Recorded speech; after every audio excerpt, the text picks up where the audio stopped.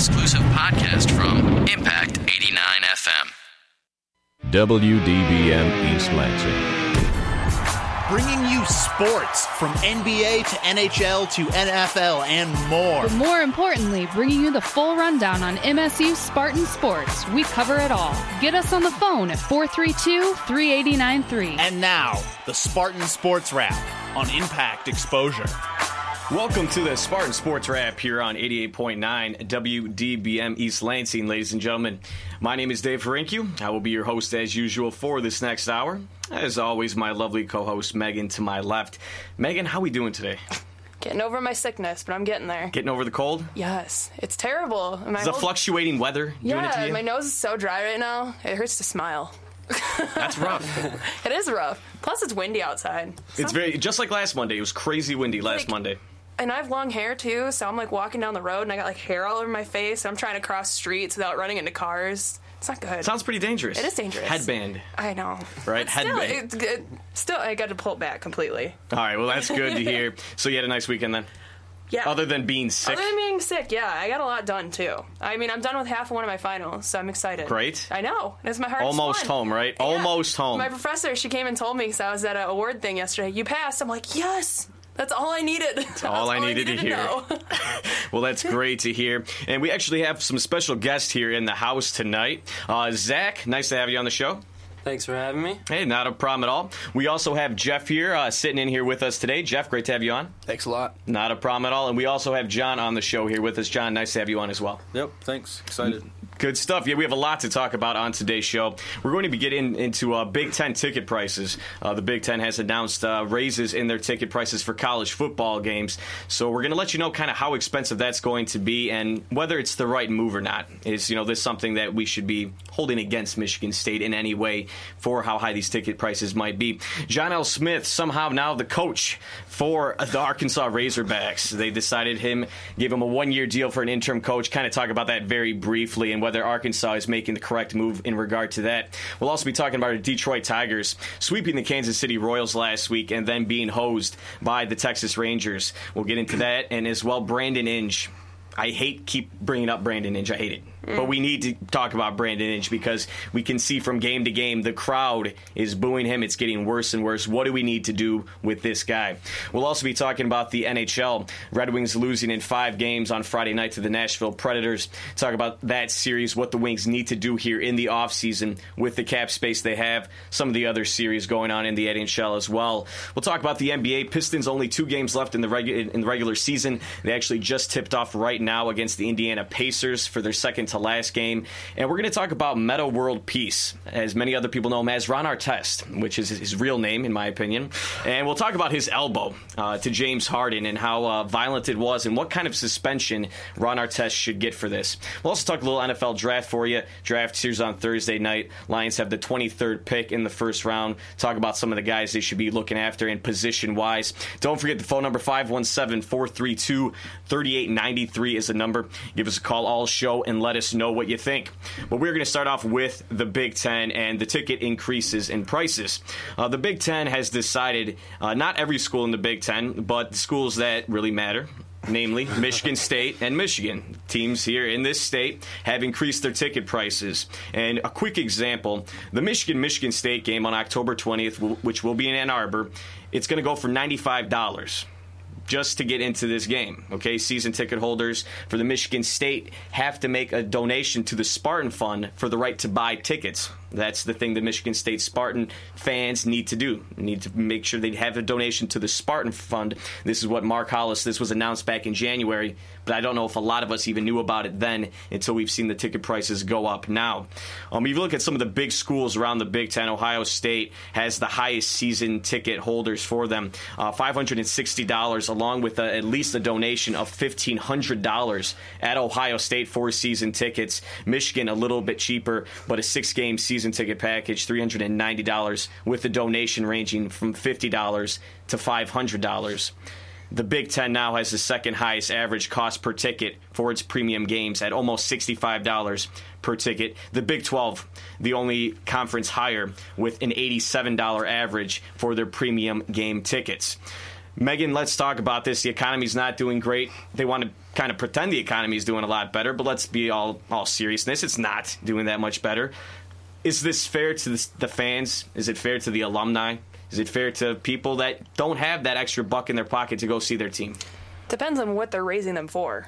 I mean, I know MSU raised theirs because they're building new scoreboards, and that's what they're saying is why they're doing it. I'm not 100% sure, but that's what I've read somewhere. That's definitely part of it. I think so. And so I know they've raised student tickets, they've raised season ticket holders, they've raised single price tickets, or single game price tickets. There we go. And you know, it's fair in the fact that it just depends what they're putting it toward. I don't know what Ohio State's putting theirs towards. I don't know what Michigan's putting their extra money towards. Do they have something in the works? Like, what's going on behind the scenes there? I mean, like you said, the economy hasn't gotten totally better. It is a little bit better than it used to be. Without a doubt. I mean, this isn't 2008. No, it wasn't. That was terrible. But, yeah, back in, like, 2008, you know, if they would have done this, I think the stadium wouldn't even be full. Wouldn't be anywhere near full, I don't think. And I think it's okay for them to do it, but like I said, it just depends what they're doing it for. Are they doing it just more revenue to go toward the athletic program so they can maybe buy new jerseys, or I don't know what they're doing it for. I think that's a good point. Here's a quote from Mark Hollis. He says, quote, "We want to compete at the highest level. We want to be in the middle of the Big Ten Conference. We want to have broad-based programs, and we want to be able to be competitive, albeit not at the top in compensating coaches," end quote. Because I agree with your point completely that if you're going to be using this money to improve Spartan Stadium, to improve, basically having a better venue for your fans and for your players, so for your program in general, that's not a terrible thing. Jeff, Zach, John. Well, I think you also have to kind of take a look at the product on the field and how the ticket price for the students is like, what, $15 more from last year to this year? Yeah, roughly right around there. When you've won 11 games for the past 2 seasons, and obviously with the appearance of the Big Ten Championship game, winning the Outback Bowl, Michigan State football right now is a better product than it was however many years ago. Like, talk about John L. Smith, when John L. Smith was there. So this kind of thing tends to happen when nobody else is going to not pay the extra $15 from a student's perspective.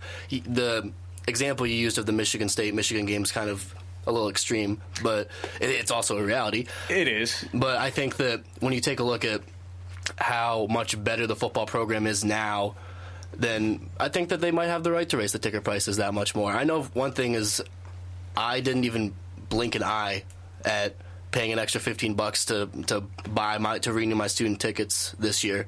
Yeah, everybody brings up the fact that the ticket prices have gone up, and then you ask them if they bought tickets. Everybody still says yes. So obviously they're still going to have packed house with people still begging to buy tickets outside the door. So I think that's a great point that you made, Jeff, in the fact that when you have that great of a product out on the field, that you are going to have to charge more. This isn't a team that went 4-0 under John L. Smith and then ends up finishing 5-7. Right. This is a team that's won consecutive 11 games, 2 seasons in a row, championship game last year.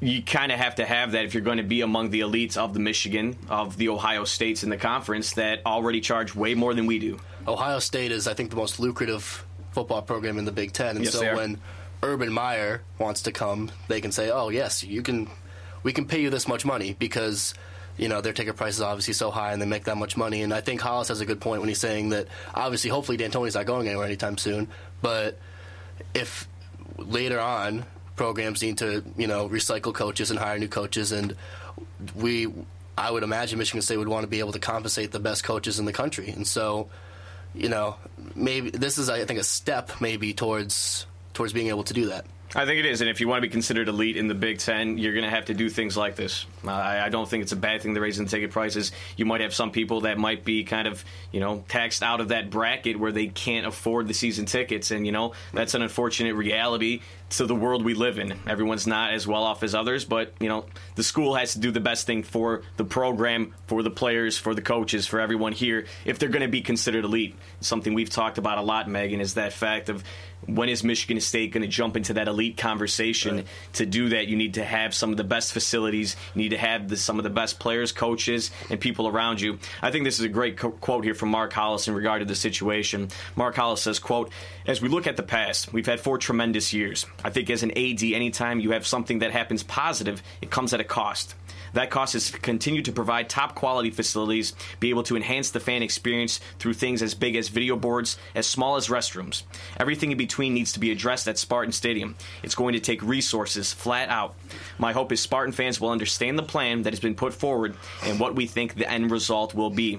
End quote. I don't know if Spartan fans are too keen on the luxury items, but we've all been to Spartan Stadium, and we know that the inner concourse of Spartan Stadium is by no means, and personally I don't mind, I kind of find that quality to be a little bit, nostalgic a little bit. It's like, it's kind of how I think stadiums should be, but a lot of other people don't necessarily feel that way. And the bathrooms are kind of crummy, the inner concourse is kind of crummy, and when you're a college student it doesn't really matter, but a lot of people now, we see all these new stadiums, booming up, like in Dallas and in New York, and I guess these renovations, well, obviously we only have the scoreboard renovation now, but, which is good. They needed to redo that. They really needed to. Yeah, and so hopefully more will come. And I think that if that means having to pay a few more bucks for tickets as a student, I'm willing to do that. Yeah, and I think if what it takes for fans is to maybe budget their money a little bit better and the tickets are more expensive, then you plan for that. If you want to go to that Michigan State game October 20th, then you're going to put away $100 to buy that ticket and have the opportunity to go to that game. I just thought it's pretty funny if that game, which Michigan will sell out. They will definitely sell out that game at $95 and 115,000 seats. They'll make $10 million.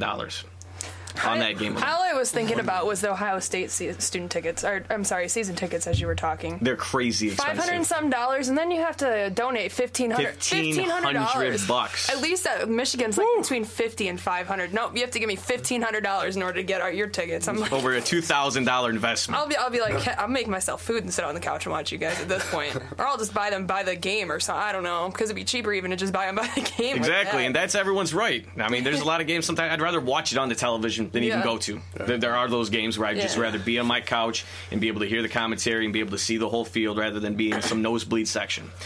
But we are going to move on past that. John L. Smith, a name I hope never to mention again on this program, is back in the news. He has actually been named the interim head football coach at Arkansas. Bobby Petrino was fired about a week and a half ago after lying to his athletic director. He was basically having an affair with this 25-year-old developmental coordinator, whatever position that really is.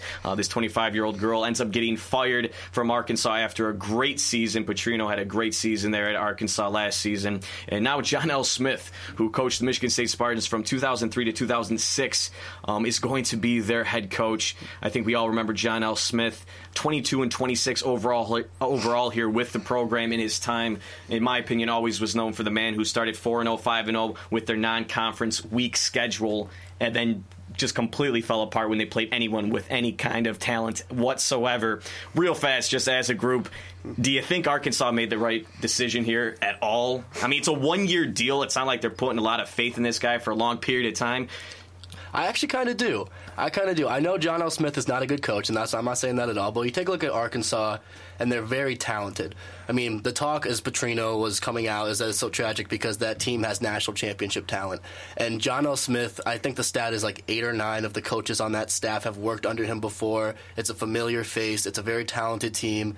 They kind of had to fire Petrino. Well, I don't know if they had to, but I think they were right in doing so. Yeah, I think so. I think that it took some guts by the AD, but they did it, and I think that was the right decision. And I think if you're going to hire an interim coach with the talent that Arkansas has, to do it, have a guy that's familiar to a lot of the players, familiar to a lot of the coaches. I know here in East Lansing he's not very, as he shouldn't be. He was not good when he was here. But I think that when you have a familiar face, that helps when you have a team that's good. Yeah, he was a special teams coach from 2009 to 2011 with Arkansas, so he's familiar there with the program. Do you like Arkansas's decision, Megan? It's only a year. I guess that's how I'm looking at it right now. If he falls apart, he falls apart. When I played sports in high school, we had those kind of coaches too. Oh, we're going to put them in for a year, and then they'd always end up leaving because they weren't that good. But, we'll see how it works out. If he's a familiar face and the kids like him, then maybe they'll win games for him. We will see. I think that Arkansas has got a lot to do with. I found this funny quote that I had forgotten about from 2005. While John L. Smith was walking off the field at halftime of the Ohio State game, John L. Smith was asked by a TV reporter about the failed field goal attempt. And the quote goes, quote, "The kids are playing their tails off. and the coaches are screwing it up, end quote.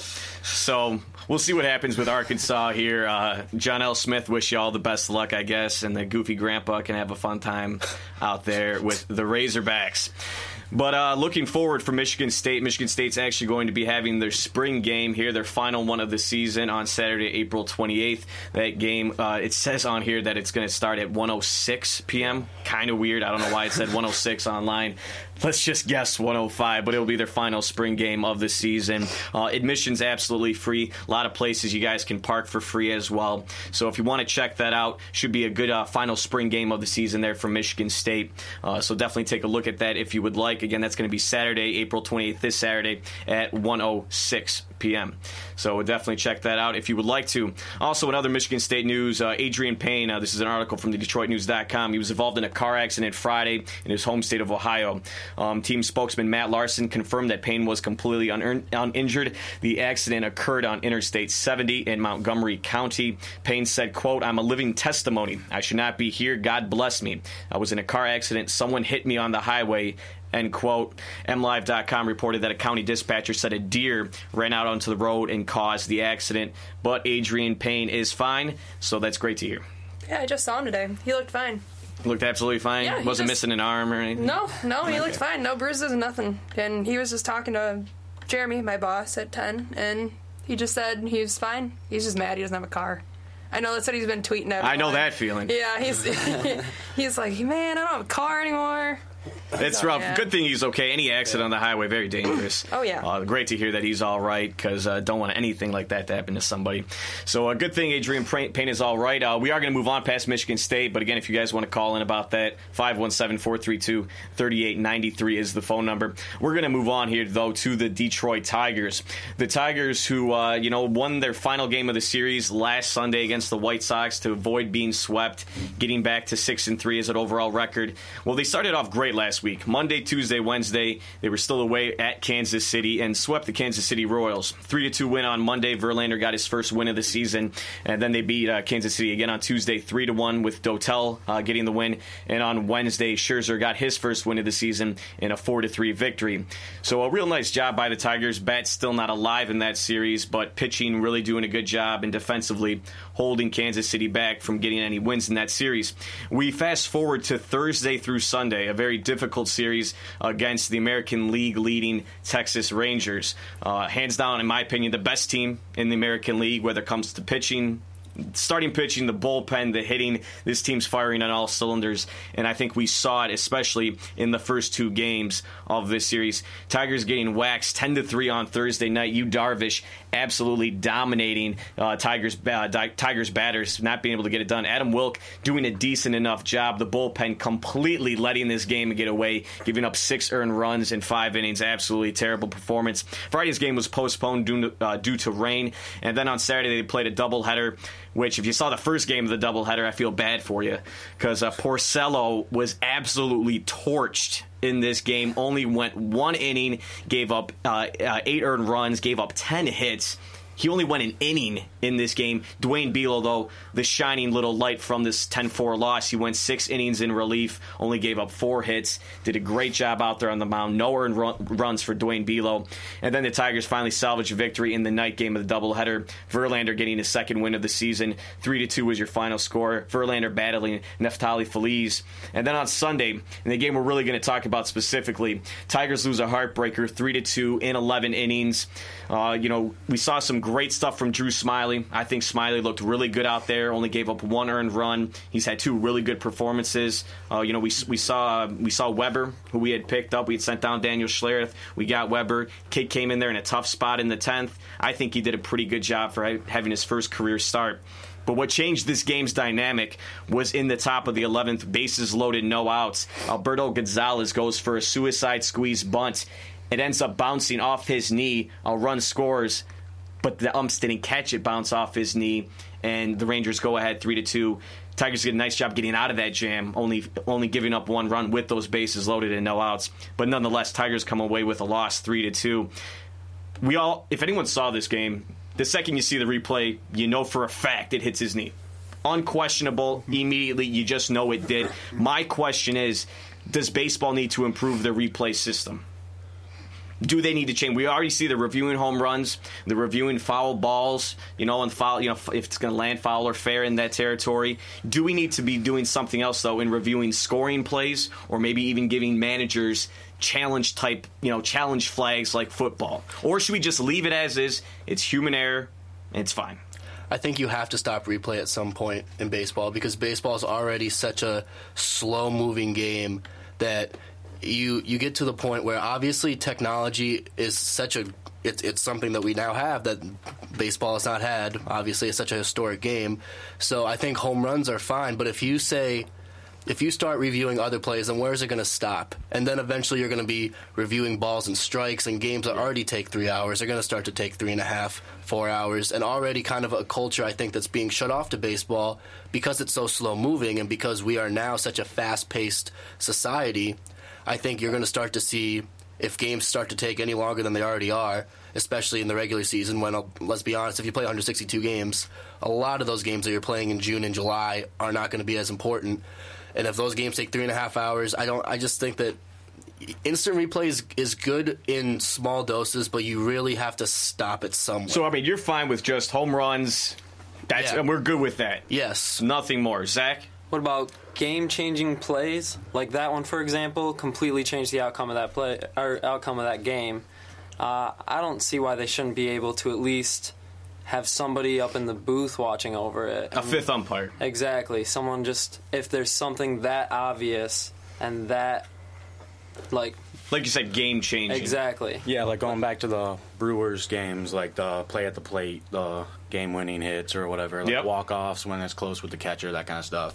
But, like, going back to what he said, worrying about, like, taking it too far. If you go too far, you could worry about taking basically umps out of the game. You take out the guy at first, guy at third, you just use cameras as his eyes, basically, and you don't need them. Then you take home plate out. They say we can just use the pitch trackers that we got now. Those are pretty accurate. Sometimes people say they're better than umps, so take them out. And then what's baseball without umps? Like, I think kind of completely changed the game in a way, and it's like totally different era. So you got to be careful about that kind of stuff. If they ever would go to a computer calling balls and strikes, it'll be the day I stop watching baseball. That's what I'm saying. And I don't think they'll ever get to that. I think that you can shore up instant replay and still avoid overdoing instant replay. Yeah. I don't think baseball's overdone instant replay at all. And I think we all saw that Los Angeles Dodgers Colorado Rockies 2008 final play-in game of the season. Matt Holliday slides home. He doesn't touch home plate. Yeah. These types of plays, I think any scoring play like that should be reviewable. I don't think it takes up too much time in the game. Like I said, you mentioned the fact, Zach, having that kind of fifth umpire up in a booth. Well, they immediately call down and say, it hit his knee. Game over. Okay, foul ball. All right, we're going to go back and we're going to play this right away again. Yeah. Megan, you, with instant replay, I know nobody wants to take it too far, but at what point are we missing plays that, this is a game, the Tigers necessarily they wouldn't have won necessarily. It still was a tie game 2-2. Still would have been 2 strikes, 3 guys on base. But what do you think? I don't mind his suggestion of having the fifth umpire, like you guys were talking about, but I also have to go with you too, because where does it end? Like, where do you say, oh, this is a game-changing one, or this isn't? Like, what constitutes one of those is what I want. Like, I know you're saying get bases loaded, they're tied 3-3. Hits his knee, like that's obviously a game-changing one. But then it's like, what about, I don't know, I can't really think of an example right now off the top of my head. Something happened in the first inning. Yeah, something in the first inning, and the bases are loaded. Like, is that a game-changing play? Well, I think to avoid that, this game-changing play type deal, that you give each manager one challenge.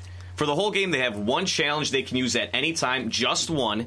And if, you have that type of play that Leland would have used it on, then you have that one for just one a game.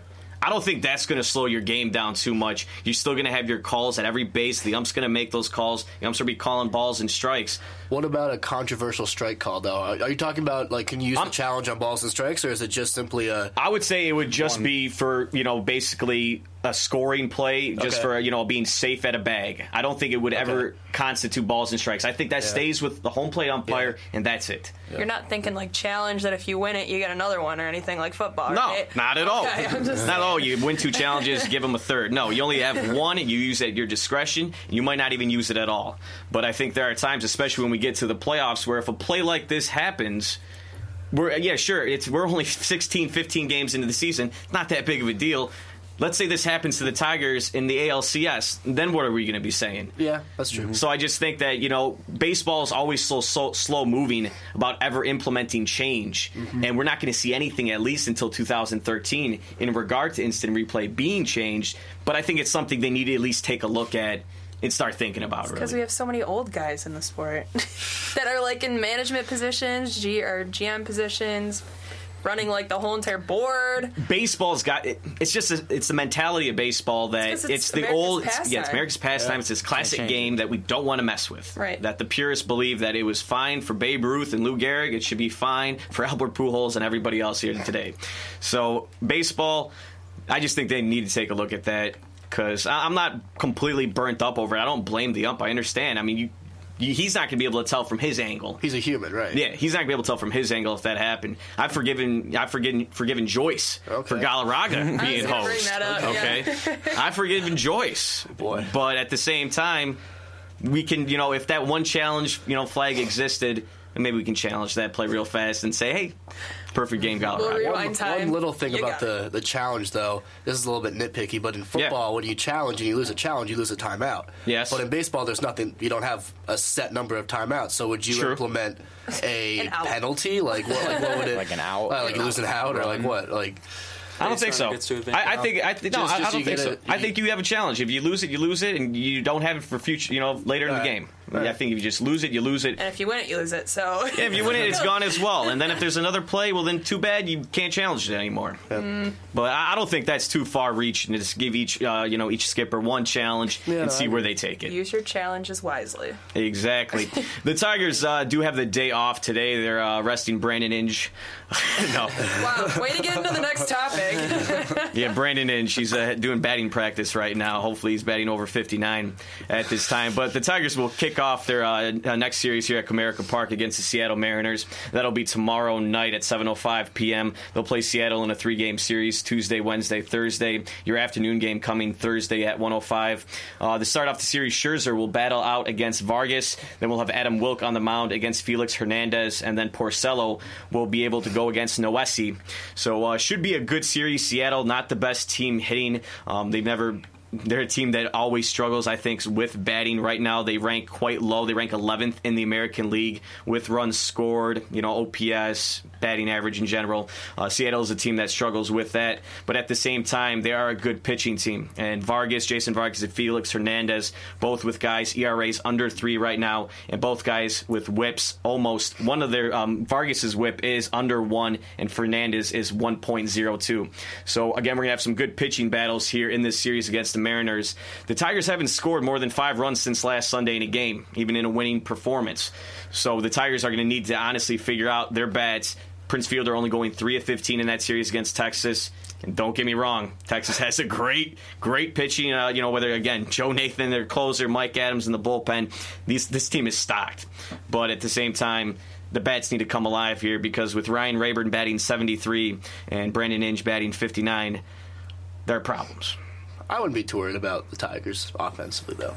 I think that in April, things just kind of... It's a long season. That's what I'll say. There's talent there. Oh, yeah. Long season. I'm more worried about, if I'm a Tigers fan, the people behind Verlander, who, sometimes has been a little bit spotty starting behind Verlander, which this season has been actually pretty good.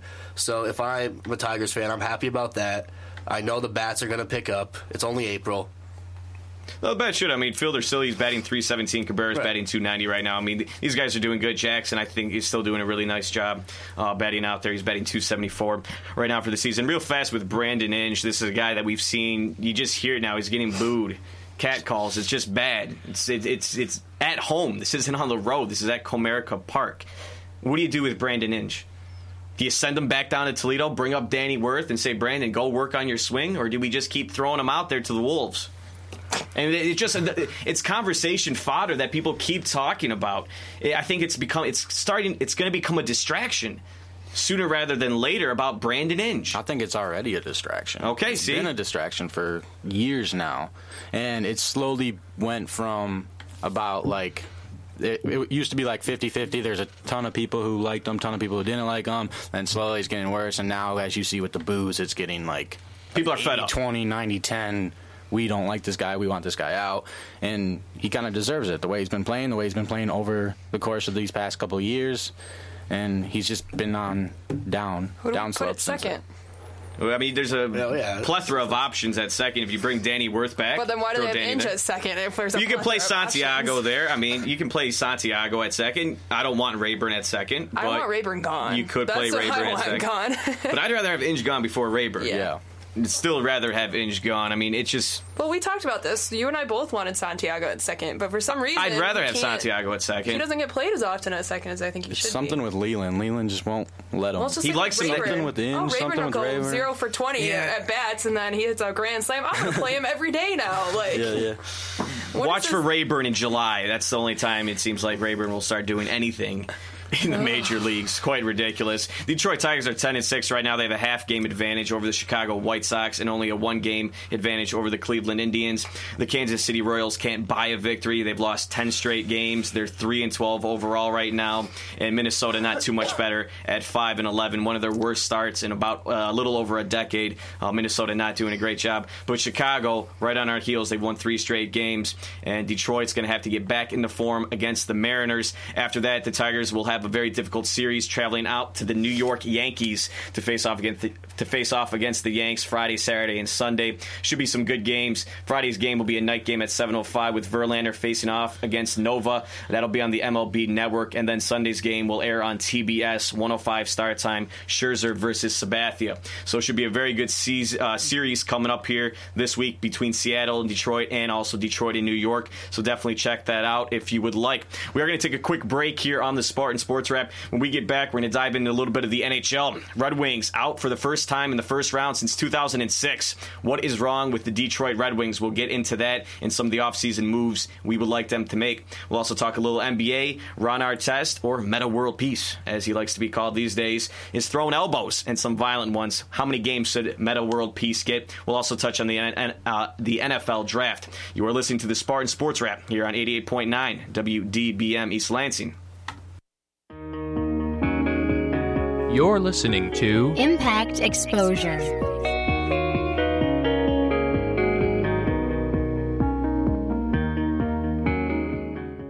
For some high school students, school can be a dangerous place. A lot of gamers look at you as a gang member, too. For some, just being in school can be a struggle. I wouldn't go to school. I didn't care about what my mom said. My mom would tell me, what are you doing for yourself? You're not doing nothing. But despite all the obstacles, inside every high school student is a graduate. People look down on you if you don't have a diploma. I want to graduate because they say I won't. Go to boostup.org and find out how you can help a friend, a son, a daughter finish high school. Boostup.org. Brought to you by the U.S. Army and the Ad Council. For more variety than you'll hear on any other station, listen to the Impact Primetime, where you can find a different specialty show every night of the week. Tuesday nights from 8 until midnight, the Impact's Progressive Torch and Twang brings you the best in alternative country and grassroots music. Only on Impact Primetime. Now back to Impact Exposure. Prince Fielder played that. And welcome back here to the Spartan Sports Wrap on 88.9 WDBM East Lansing. The first half hour we were talking about Big Ten college football ticket prices going up. A little bit of John L. Smith now being the interim coach at Arkansas. And we also got into the Detroit Tigers. 10-6 now. Lost 3 out of 4 games to the Texas Rangers. And now we'll start a new series with the Mariners here on Tuesday. So if you guys have any comments on that, still give us a call. 517-432-3893 is the number. But we're going to start now with the NHL. The Detroit Red Wings played on Friday night, Game 5, down 3-1 in this series after 2 tough losses at Joe Louis Arena. And the Detroit Red Wings looked sluggish, looked tired, did not seem... They were outmatched, I feel, this entire Game 5 against Nashville, and they end up losing 2-1. After tying this game up 1-1 late in the second period, they give up a goal 13 seconds into the third period. David Legwand, a Detroiter himself, gets the game-winning goal, and Detroit loses in 5 games. Again, first time since 2006, the Detroit Red Wings have been bounced out in the first round. They lost to Edmonton in 6 games in 2006. And also, I think we all remember 2003 3, getting swept by the Anaheim Mighty Ducks after winning the Cup the previous year. Detroit is going to have $20 to $22 million of cap space here to find some free agents to really make this team a lot better. They're older, they're not as fast, they're not as physical, and they can't score as well. I think we've seen that. Franzen pretty much an absent from this playoffs. Only 1 goal in 5 games. I know it was only 5 games. Injuries, Datsuk not looking the same throughout the rest of the season. Lidstrom also dealing with that high ankle injury, which limited him as well. Danny Cleary having his knee drained every night. Darren Helm not even being able to play the entire playoffs. What do the Red Wings do here going forward, Zach? I mean, the Red Wings, they have glaring issues. Last 3 years straight knocked out of the playoffs. Well, I say if we have the opportunity, keep Lidstrom, obviously, and then I guess get younger at the defensive position. I feel like that was our main problem throughout the playoffs. There was dumb mistakes on dumb turnovers right next to Jimmy Howard, right in front of Jimmy Howard by our defensemen, and I think it would help a lot to get. But we also need more offense now that I'm thinking about it, because Pavel Datsuk only had 3 points throughout the whole playoffs. Henrik Zetterberg had 3 points, and everybody else, we only had a couple people with 2 points, and everybody else had 1 or 0. So yeah, non-existent offense. I think we saw a lot of times. Great job, getting into the zone, and let's give Pekka Rinne a lot of credit. The guy played like a monster, and he is a monster. He's 6'4". He's huge. He's absolutely huge for a goalie. But defense-wise, you talk about Nick Lidstrom. 41 years old. He's going to decide in the coming weeks if he wants to come back to the Detroit Red Wings. We all want him back. We all love Nick. I think we all love Nick. How much money do you pay Nick, though? I'm thinking only if he's not willing to take like a hometown discount, I say let him go and do everything good like Yzerman, retire his number, captain, everything. Make him. What's your hometown discount? Thinking anything below like 3.25, but like if he realistically wants to win, I think he needs to do it, because if that's what he wants, then we need to bring in Suter or Parise or something like that, and in order for that to happen, he needs to cut his money. So if he really wants to win, then he needs to think about that, and if he's not, then I think we should let him go and start a whole new era, because it's been 3 years of this same team, same kind of output in the playoffs. Yeah. Kind of old, kind of slow, not really putting it together. We need to redo it, bring in something different, just make a big change for once, since Red Wings haven't done that since like the lockout. I completely agree, John. I completely agree. I think the $2 to $3 million you could pay Lidstrom, you can't pay him 5 or 6 and get away with being able to sign a Ryan Suter, being able to sign a Zach Parise, who are both expected to be free agents. At least that's what the sentiment around the league is. It's not for sure, but it looks like those guys will be available. Zach Parise, who's an offensive left winger, a very good player for the New Jersey Devils, and I think we all saw what Ryan Suter did. A really good defenseman, not the brash and verbose Shea Weber, but Ryan Suter, a very talented defenseman. Brad Stewart's a free agent. Brad Stewart might not be here with us as well. Thinking about going back to San Jose. That's what I heard too. Yeah, he might not be around. Yuri Hudler. Do you guys want to re-sign Hudler, or just say, hey, Hudler, time to go? If that's one of the things where you want money, I say let him go, because he just had the big season, which is good and all, but that means he's wanted, and you can probably get rid of him easily. And I just say let him go, keep his money, go spend it elsewhere, and just re-up. Definitely. I mean, I think those two guys that are available, Parise and Suter, definitely good pieces. The Wings need to spend money. I think they need to be bold here. I think they got hurt by, not making any moves by the trade deadline. Teams like Nashville got better. The Wings stayed stagnant. They didn't do anything, and I think we've seen this team that got knocked out last 2 years in a row by the San Jose Sharks in the second round after a tough series against the Phoenix Coyotes, and now you see what happens here. Bounced out in 5 games by Nashville, not getting it done. Bottom line, old Franzen the Mule, love the guy, but again, you can't decide, you can't make personnel decisions based on liking a guy. And I think that's what we've seen, not going back to baseball, but why Brandon Inge is still with this team. Because, Illich loves the kid. Mm-hmm. He absolutely loves this guy, and I think that's why you see him stick around a little bit more. Here's a quote from Ken Holland in regard to what he thinks this team needs to do. He says, quote, "Certainly we want to make some changes to our team, but first off, the league is wide open. Pittsburgh, San Jose, and Detroit are out. It is hard to build to the last 4 or 5 years, and it's hard to have depth. We've got to do some tweaks and make some moves, but I think we can compete with all the teams in the West." End quote. Lidstrom is turning 42 next week. Do you guys, just as hockey fans watching this for a long time, do you think Nick comes back? Just your gut instinct.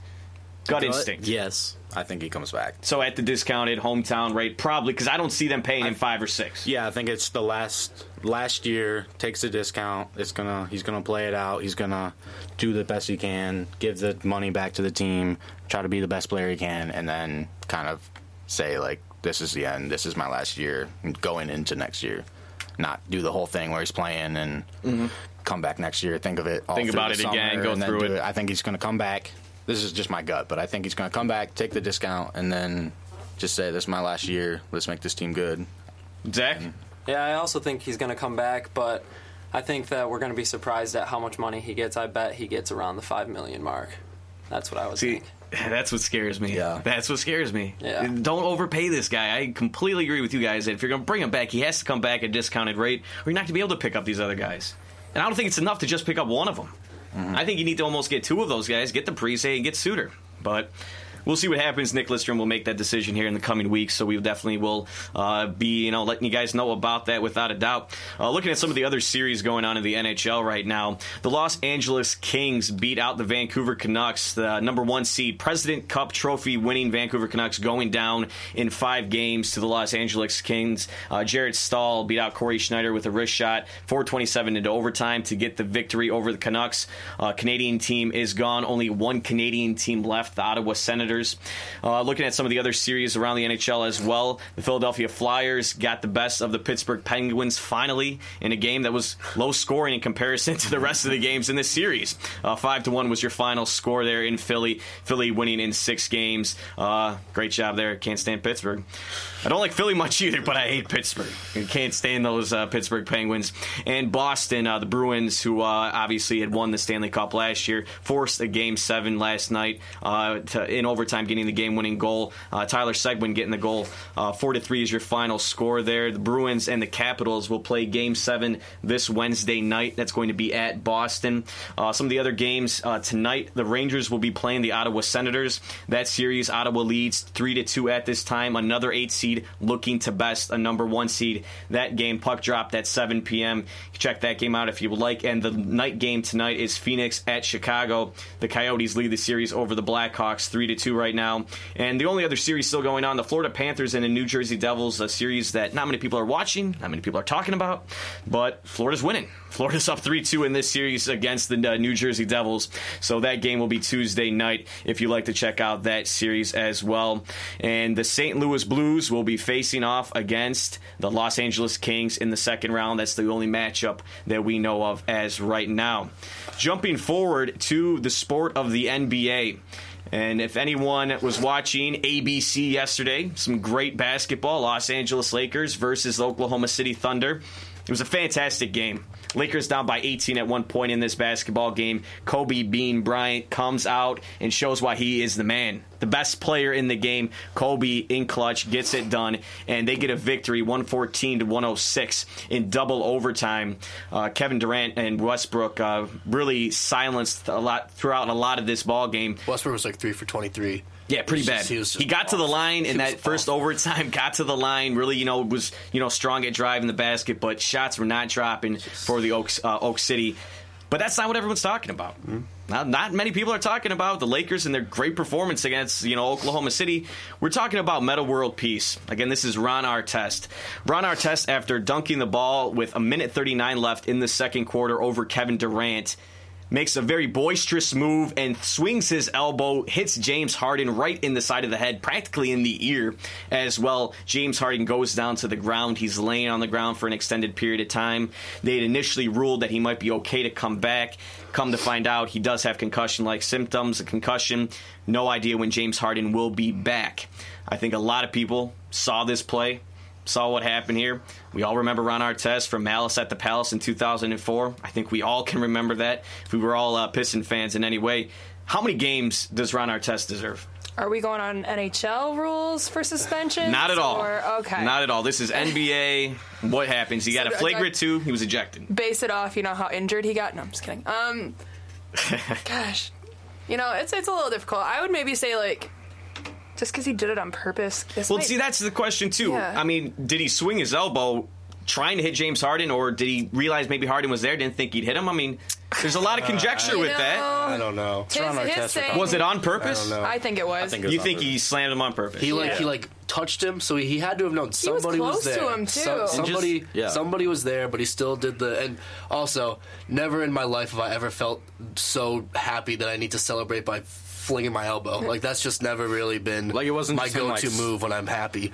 It wasn't him just spinning around and his elbow nicked him in the head, or it just caught him or something clipped him. It was he cocked it back and kind of you felt like he knew exactly where his head was, and I'm going to do this. Yeah, and then on top of it, if you feel yourself elbow someone in the head, you think you'd go back and maybe try and see if they're okay and help them up, but he's just still pounding his chest, going down the court, and they're like, oh, then they eject him. He's like, what?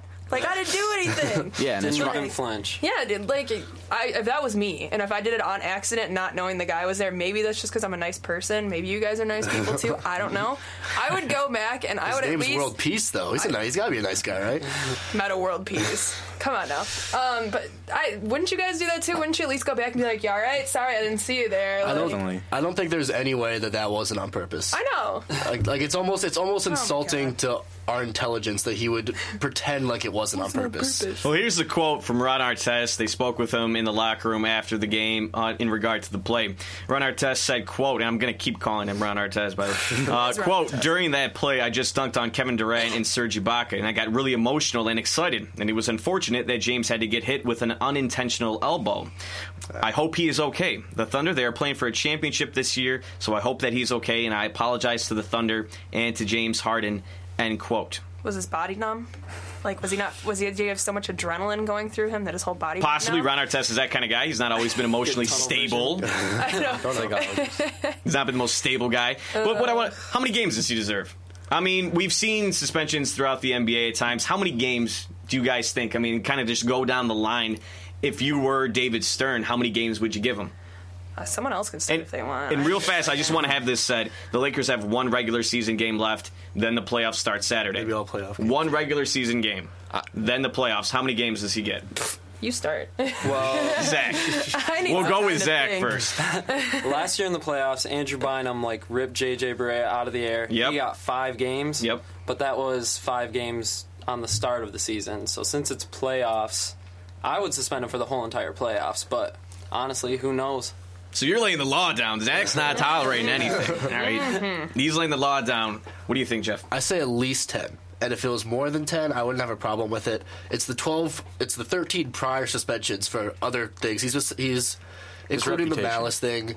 It's over. He hasn't learned anything, apparently. I mean, I know he was being better. He was being more upstanding. He won the Citizenship Award last year. Yeah, but in the NBA. Apparently, though, it's not all there still, because that was, if you watch it, that was pretty ridiculous. So I think 10 at least. If it's more, if it was the whole playoffs, I wouldn't really have a problem with it. Okay, so you're saying 10, but if it was the whole playoffs, you don't have a problem. John? I'd say the same thing, the whole playoffs. Do this last game and then knock him out for the whole playoffs, because, he's had his chances, and obviously he has his reputation, and I think before, it's different. He's not different, but he's had, a fight or whatever, and the Palace was obviously ridiculous, but he's had his little brawls and stuff where he got a couple games. But this was, intentional, where he wanted to hurt someone severely. He gave this person a concussion. It's kind of you're not allowed to play basketball anymore. We're taking you out. So I think he should be knocked out for the whole playoffs, and that's my opinion. I don't think he'll get that. I think he'll... Yeah, what do you think he'll get? I think he'll get, 4 or 5 or something. 5 games? Because that's what everyone's saying. There's people on ESPN today were thinking, what do you think they're going to get, 3, 4? I'm like, what, 3 or 4? That's it? I'm like, I want 10 or something at least. Cause Jay Adane said by the rule of the NFL code book that he should get 2.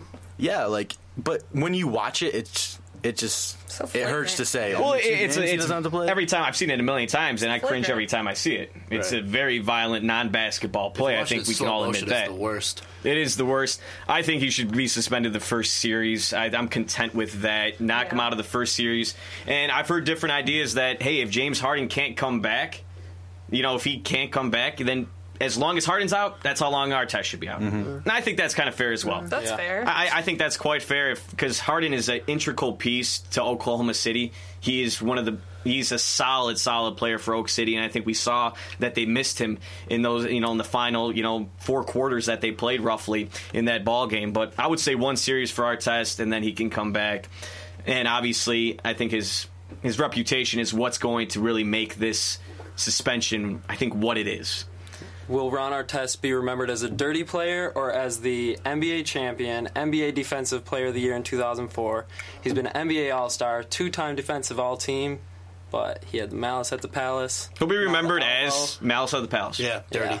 Always. And he's done a great job to try to clean up his reputation. I don't think Ron Artest is necessarily a bad guy at all. I just think that he can't control himself emotionally, and that's dangerous in a game like basketball. I think it's dangerous in any sport, and that's why to really teach him another lesson, one more playoff series for that. Again, the playoffs are going to kick off Saturday, April 28th. That'll be your opening round series. The regular season ends Thursday, so not too much time in between the regular season ending and the playoffs starting. The Chicago Bulls right now, the 1 seed over the Miami Heat there in the Eastern Conference. Chicago's your 1 seed, Miami the 2. Indiana has locked up the 3 seed. Boston is your 4 seed, the Atlanta Hawks 5, Orlando Magic 6, the Knicks now 7th, with the Philadelphia 76ers only a half game behind the Knicks to try to grab the 7th spot. And the Bucks, I guess, technically still in it. 3 games back of Philly with 3 games left. San Antonio now has a 1.5 game lead over Oklahoma City after their win yesterday. They beat down the Cleveland Cavaliers, who doesn't these days, and Oklahoma City again 1.5 games back. Lakers are your 3 seed, Clippers your 4 seed, the Memphis Grizzlies 5, Denver 6, Dallas 7th, and the only spot up for grabs still is the 8th seed in the Western Conference. The Phoenix Suns 1 game behind the Utah Jazz to garner that 8th spot. Phoenix and Utah do play on Wednesday. See who takes that 8th spot. Should be good. I root for Phoenix over Utah. We'll just see what happens there. Gotta like Steve Nash. Well, why not? The guy's amazing. At his age, what he's doing, gotta give him credit for that. A little recap on the Pistons. The Pistons absolutely beat down the Cleveland Cavaliers Tuesday, April 17th. Cleveland lost 116-77. At one point, this game was 100-50 in the third quarter. A 50-point lead for the Pistons against the Cavs. An absolute beatdown in this game. And then they go back and get their own butts walloped on Wednesday night, losing 116-84 to the Atlanta Hawks. Tracy McGrady, the high scorer there for Atlanta, 17 points. And then the Pistons lose. This was a back-to-back-to-back. They played 3 games in 3 nights. They lost 91-80 to the Minnesota Timberwolves. But the Pistons did get a win here last night against the Toronto Raptors, 76-73 on the back of Ben Gordon. So a 3-point win there. Pistons, again, like I told you, these tipped off at 7 p.m. They're playing the Indiana Pacers at Indiana, and they'll close the regular season out on Thursday at the Palace against the Philadelphia 76ers. That'll be an 8 p.m. tip time. So Pistons, 4-20 start, 20-20 since then, 500. It doesn't take a lot to get better to get into the playoffs in the Eastern Conference, in the NBA in general. So let's hope the Pistons can really have some success in the lottery and draft a number 4 guy, a center, a power forward. They need more size. Hopefully the Pistons can get there. But we're going to talk about the NFL draft real quick. The NFL draft will be Thursday night. The first round will be Thursday night at 8 p.m. Radio City Music Hall. The Detroit Lions with the 23rd pick in the first round. Lions obviously looking at cornerback positions, possibly offensive tackle positions. Now, since Michael LaShore likes smoking weed, Javid Best has concussions, we might need to pick up a running back somewhere in there. Where do you guys like Detroit to go here with their first pick? Just in general, I mean, let's talk about that. I mean, like I said, we obviously know we need cornerbacks. Any specific guys that you guys think might be available or that the Lions definitely should be targeting? Thinking like Dre Kirkpatrick out of Alabama. If he drops down at cornerback. Mm-hmm. He's a big guy, physical. That's kind of what we need. Another like Louis Delmas, kind of scary cornerback who can do that kind of stuff. He's raw, but if he drops that far, I'd love to have him. I was going to say, is he going to be there, though? Yeah, I don't that's know. the thing. Will he be who there? I wanted, not who we I wanted, because at the 23rd pick, who knows who will be available. Right. You never know. Marty Mayhew has said he's interested in 4 to 7 guys. Nice. So it depends who's available. I don't know. I wouldn't go running back. I don't know about a specific player. It's very hard to kind of predict that. Yeah. Let's get away from specific player. What's the main position that you want to see filled with that first pick? I think corner, definitely. I wouldn't take a running back. I understand about the whole running back, dilemma that they have right now. But the thing about a running back position is that it's very dispensable nowadays in the NFL. And I would never, well, not never, but I would not spend a first-round pick on a running back. Especially after the Lions. I think that you can find a running back that give you 1,000 yards if you don't throw the ball 600 times like the Lions do. You can find somebody like that off the waiver wire, like tomorrow. Or you can take it in the 3rd or 4th round. I don't think that you go the running back first round. I think they definitely have to go something corner. I have no idea who's going to be there. Would you be upset if they took an offensive tackle? Someone like, like Stanford's Jonathan Martin or Mike Adams? I don't think Adams would be available. Right. But would you be upset with an offensive tackle position with the first pick? That's such an important position that, no, I definitely wouldn't be upset at all. Okay, I mean, you're talking about a guy you might have for 10 years on your line if he's that good. Yeah, I was hoping they were going to take an offensive tackle. That might even, help out our run game. So, I mean... Without a doubt, I definitely want to see the Lions pick up a running back later in the draft. They do have 7 picks here in the draft this year, a decent amount. They'll have the 22nd pick in the 2nd round, and they'll have the 22nd pick in the 3rd round, the 22nd pick in the 4th round, the 23rd pick in the 5th round, and then they'll have 2 picks in the 7th round. So a lot of options for Detroit there. Marty Mayhew and Tom Lewin have done a great job 2 consecutive years drafting Ndamukong Suh. We see what they've done with Matt Stafford, Calvin Johnson. I know that was a little further back, but still they've done a great job there. So again, the first round will be on Thursday night, 8 p.m. After that, you'll be on Friday night. Rounds 2 and 3 will be Friday night at 7 p.m. And then on Saturday, rounds 4 through 7 will be at noon. And from what I've heard, they're only going to have a commercial the first break in that first round, and then they're going to try to go commercial-free the rest of the way. In the first round, I can't tell you what they're going to do the rest of the rounds. But we still have some time. NASCAR for all of our... fun drivers out there that just love. I know. Everyone loves this breakdown that I give every week. I know they do. Listen, I thought your breakdown was great last week. Thank you. I really think so. I really think so. Thanks. Okay, so last week we had Kansas, the STP 400. Your winner was Denny Hamlin. Yeah, it's been different people every single time, except for we have a double with Tony Stewart and a double with Matt Kenseth. I think those are 3 with Tony Stewart. My bad. Not bad at all. Yeah, so I mean, it's been a different person almost every time, so it's been pretty cool. And Martin Truex Jr., I heard him and Denny Hamlin were really battling it out there for first and second. Yeah, 0.7 margin of victory. So pretty close. Pretty close. Your top 5, you got Denny, Martin Truex, Jimmy Johnson, Matt Kenseth, and Greg Biffle. And you know what? Our boy Dale can't get a win for the life of himself. He's top 10 machine. Yeah, but he's not a winner. 7th. Can't win? I can't get it. I don't get it. He needs to win something. But next week, you'll have NASCAR Sprint Cup Series 400 at Richmond. Sorry, my voice is really bad, guys. I'll give you top 5 standings, what we have right now, because Dale keeps going down. He was 2nd for the longest time. Now he's in 4th. Really?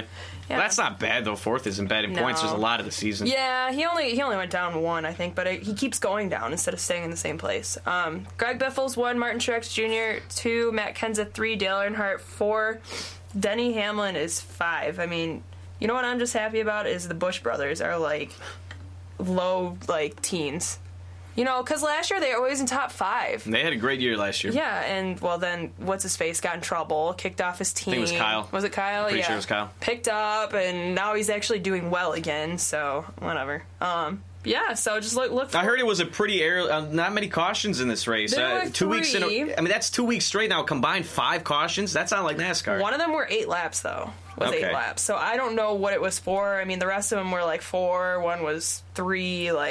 I don't know why that one was so long. I wonder if it was debris, because they had to stop races for debris. Well, they have to at a point. I mean, I know one of the cautions was for Juan Pablo. He got into the wall at one point. Yeah. But I'm just impressed with 2 weeks in a row that NASCAR has had a total of 5 cautions in 2 weeks, because usually it's around 7 to 9 in NASCAR every week, and that's why I can't stand NASCAR. Well, it was 14 lead changes race. too. It really wasn't. These races are so boring.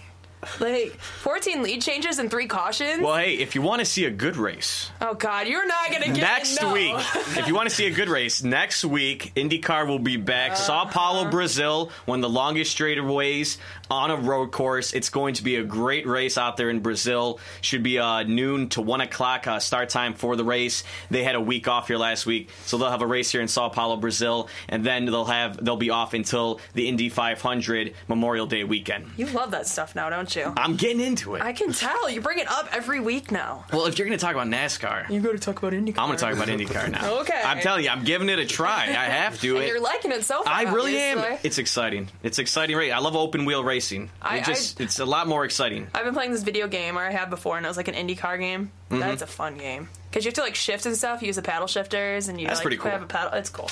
Well, for all of our fans of MSU wrestling, which probably not a lot, but there's some, John Jones faced off against Rashad Evans in UFC 145 here Saturday night. John Jones, he had held the title. Rashad Evans lost in a unanimous decision. John Jones getting the best of him in the 5-round title bout. John Jones with an 84.5-inch reach. Rashad Evans only a 75-inch reach, the longest reach ever for John Jones. The guy's a monster, 6'4". He's a great fighter, and we all love Rashad Evans, but hey, John Jones, can't deny that guy.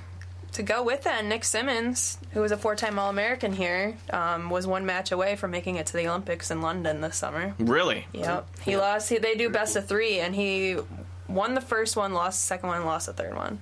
Not too bad, not too bad. Yeah. Well, I want to thank all of our listeners for tuning in to tonight's program. We'll have a brand new show for you next week. We'll see how the NFL draft worked out, how the Tigers are doing these days, and what's going on in the NBA playoffs. Again, those kick off here on Saturday. Should be pretty exciting.